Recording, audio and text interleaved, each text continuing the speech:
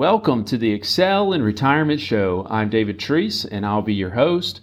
Thank you for tuning in. My goal is to distill a couple financial planning ideas that could help you excel in retirement. As always, you can reach me by calling 864-618-4800 or by emailing me at david@clientsexcel.com. I just finished reading a great little book called The Majesty of Calmness. I'll tell you more about it at the end of our show.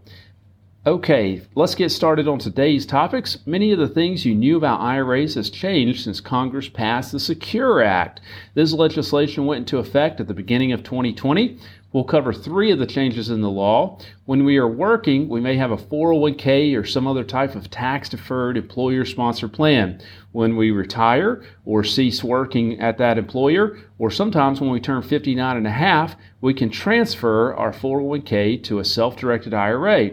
This is called a traditional IRA, this has never been taxed, just like your 401k has never been taxed. It grew tax deferred. Under the previous rule, if you were not taking money out of your IRA when you turned 70 and a half years old, you were required by law to begin drawing money out. This is called the Required Minimum Distribution, or RMD for short. With this new law change, RMDs will not be required to be taken until age 72. This is great. Often I speak with clients who don't want to take their money out yet. This can allow your money to continue to grow on a tax-deferred basis for longer. If you turned 70 and a half in 2019, you must begin taking your RMDs, however. If you turn 70 and a half in 2020, you can wait until you're 72 years old. The most significant change, in my opinion, of the Secure Act is the stretch IRA is no longer an option for all beneficiaries. So what in the world does that mean? Previously, if you passed away and had money left in your IRA, the beneficiary of your IRA could stretch the payments out over their lifetime. To illustrate, I will use a hypothetical example. Let's say you inherit a $100,000 IRA. You earned $75,000 that year from your employment. Then you take a complete distribution of the inheritance. The $100,000 would be added to your $75,000 salary. The IRS states that your income for that year would be $175,000. The obvious problem is you would be taxed at a higher rate than if you had just earned your normal $75,000 of income. The previous solution had been to take small distributions over many years. What you could have done before is you may only take $3,000, for example, out per year of your inherited IRA. Then your income would only be $78,000 for that year. But with the passage of the Secure Act, this is no longer an option unless the person is the spouse of the deceased. If your husband or wife inherits your IRA, they may be able to continue to stretch the IRA. There are a few other exceptions, but for most people, we can no longer stretch an IRA if we inherit it. The new rule is that when you inherit an IRA, you must take a complete distribution within 10 years. Due to the recent implementation of the Secure Act, if you have an estate plan, now would be a good time to review it. Any wills or trusts and those things that a lawyer has drafted for you. It would be a great time to look at those because with not being able to stretch an IRA any longer, this could impact your estate plan. There are several solutions that may be able to help with no longer being able to stretch your IRA. If that's a concern for you, please give us a call. If you have a trust or will, we can't emphasize enough that it's important, even if legislation doesn't change, to review those every few years to ensure that they are still valid as far as your wishes have not changed and so forth.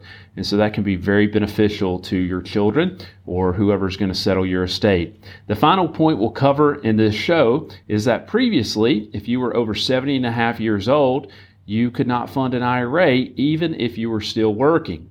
Going forward, if you have earned income, you can continue to fund an IRA past 70 and a half. If you'd like help figuring this situation out or your particular circumstances, we'd be happy to help you. And you can give us a call, 864-618-4800. Now on to the next topic. We'll look more in depth at our retirement income planning process. The first question to ask when retirement is on the horizon is, how will I replace my income when I am no longer getting a paycheck? Now, it's important to understand that while we are working, we are in an accumulation phase of life. We can weather some shocks to our financial portfolio better than we can in retirement. So when the market takes a dip, it may not be as big a deal when we're 30 or 40 or maybe even 50 as when we are nearing retirement or are in retirement. When we get to retirement, we have to alter our strategy. We need to begin looking at an income and distribution plan. We need to figure out how to draw our money down to live, to have it tucked away in the event that we may need it for some healthcare expense or whatever might be coming down the road. Remember, 70% of people, according to the Motley Fool, will need some type of long-term care coverage or, some type of long-term care assistance, meaning they will need long-term care. So big swings in our portfolio can cause issues. We want to create predictability. This is huge, predictability in retirement. First, we want to help our clients have some peace of mind if possible and eliminate worry and fear if it's at all possible. There are a number of ways to do that. Also, it's beneficial to know that as life expectancy increases, it may be worthwhile to continue working on a part-time basis or seasonal basis. Some of my happiest clients are folks who maintain a job or maybe even a part-time job. They have a reason to get up and go each morning. And so this reminds me of a Zig Ziglar quote he used to say. He said he didn't call his alarm clock an alarm clock. He called it an opportunity clock, because every morning it goes off as another opportunity to get up and go. And so that was a very positive outlook he had, and something I try to keep in mind. But ultimately, a key to knowing if now is the time to retire is determining how much of your income you can replace. Conventional wisdom says a person should shoot to replace 70 to 85% of their income. In retirement, you won't be paying things like FICA tax if you're no longer working. Also, you normally stop putting money away in savings vehicles like 401ks or IRAs, so you may not need your full income you received while you were working. However, the saying goes, every day is Saturday in retirement. And I don't know about you, but on Saturdays, I tend to spend a lot more money than I do on Monday, Tuesday, Wednesday, and so forth. When you're going places, going to see people, buying coffee out, buying lunch out, so forth, the expenses can add up. So if you're going places or plan to go places and see family or friends, or maybe buy a boat or an RV or go on some sort of vacation that you've always dreamed of, it's important to plan for those expenses early on in retirement. But research indicates that most retirees spend more early in retirement than they do later in retirement, as far as on clothing and housing and so forth, with one major exception, and that's healthcare. Healthcare expenses can go up as we age. So the next step in our process, one of the first steps, I should say, is we look at your Social Security benefits and optimize them to help you make the best possible decision. Then we look at building a financial foundation by using financial products that will consistently pay the client income. Oftentimes, those can be insurance products. Now, understand that people like Tom Hegna, an economist and author of Paychecks and Playchecks, states that you cannot effectively retire without an annuity in your portfolio. In his research, he discusses at length why creating an income floor is necessary. Think of Social Security as an income floor. So you have a base income that's coming in retirement. Then you can add an annuity and add another base level floor to your portfolio to their research. And so think of Social Security as an income floor, and then think of adding an annuity there for that guaranteed income for more of your portfolio. But here's the thing. The stock market really can't guarantee you anything. And with interest rates being so low, it can be difficult to use bonds. As an aside, a Federal Reserve economist last week said that with negative interest rates may be necessary for the economy to experience a V-shaped recovery. Now, a V-shaped recovery is when the market goes way down really quickly and then comes up really quickly. So Wynn said, I found that a combination of aggressive fiscal and monetary policies is necessary for the U.S. to achieve a V-shaped recovery in the level of real GDP. Aggressive policy means that the U.S. will need to consider negative interest rates and aggressive government spending, such as spending on infrastructure, is what the gentleman said from the Federal Reserve. And so we've seen President Trump also calling for similar measures with negative interest rates and more government spending. And so what in the world are negative interest rates, though? Well, the first thing to understand is they're meant to encourage banks to lend more money because there is less incentive to hold money that is earning a negative return. Simply put, a borrower is credited instead of a saver. Now, in my opinion, that's the opposite of what is supposed to happen. Negative interest rates are not a good sign for the economy, and the head of the Fed, Jerome Powell, has said that he doubts negative interest rates will happen. Bringing this full circle, interest rates are hovering right now at 0%.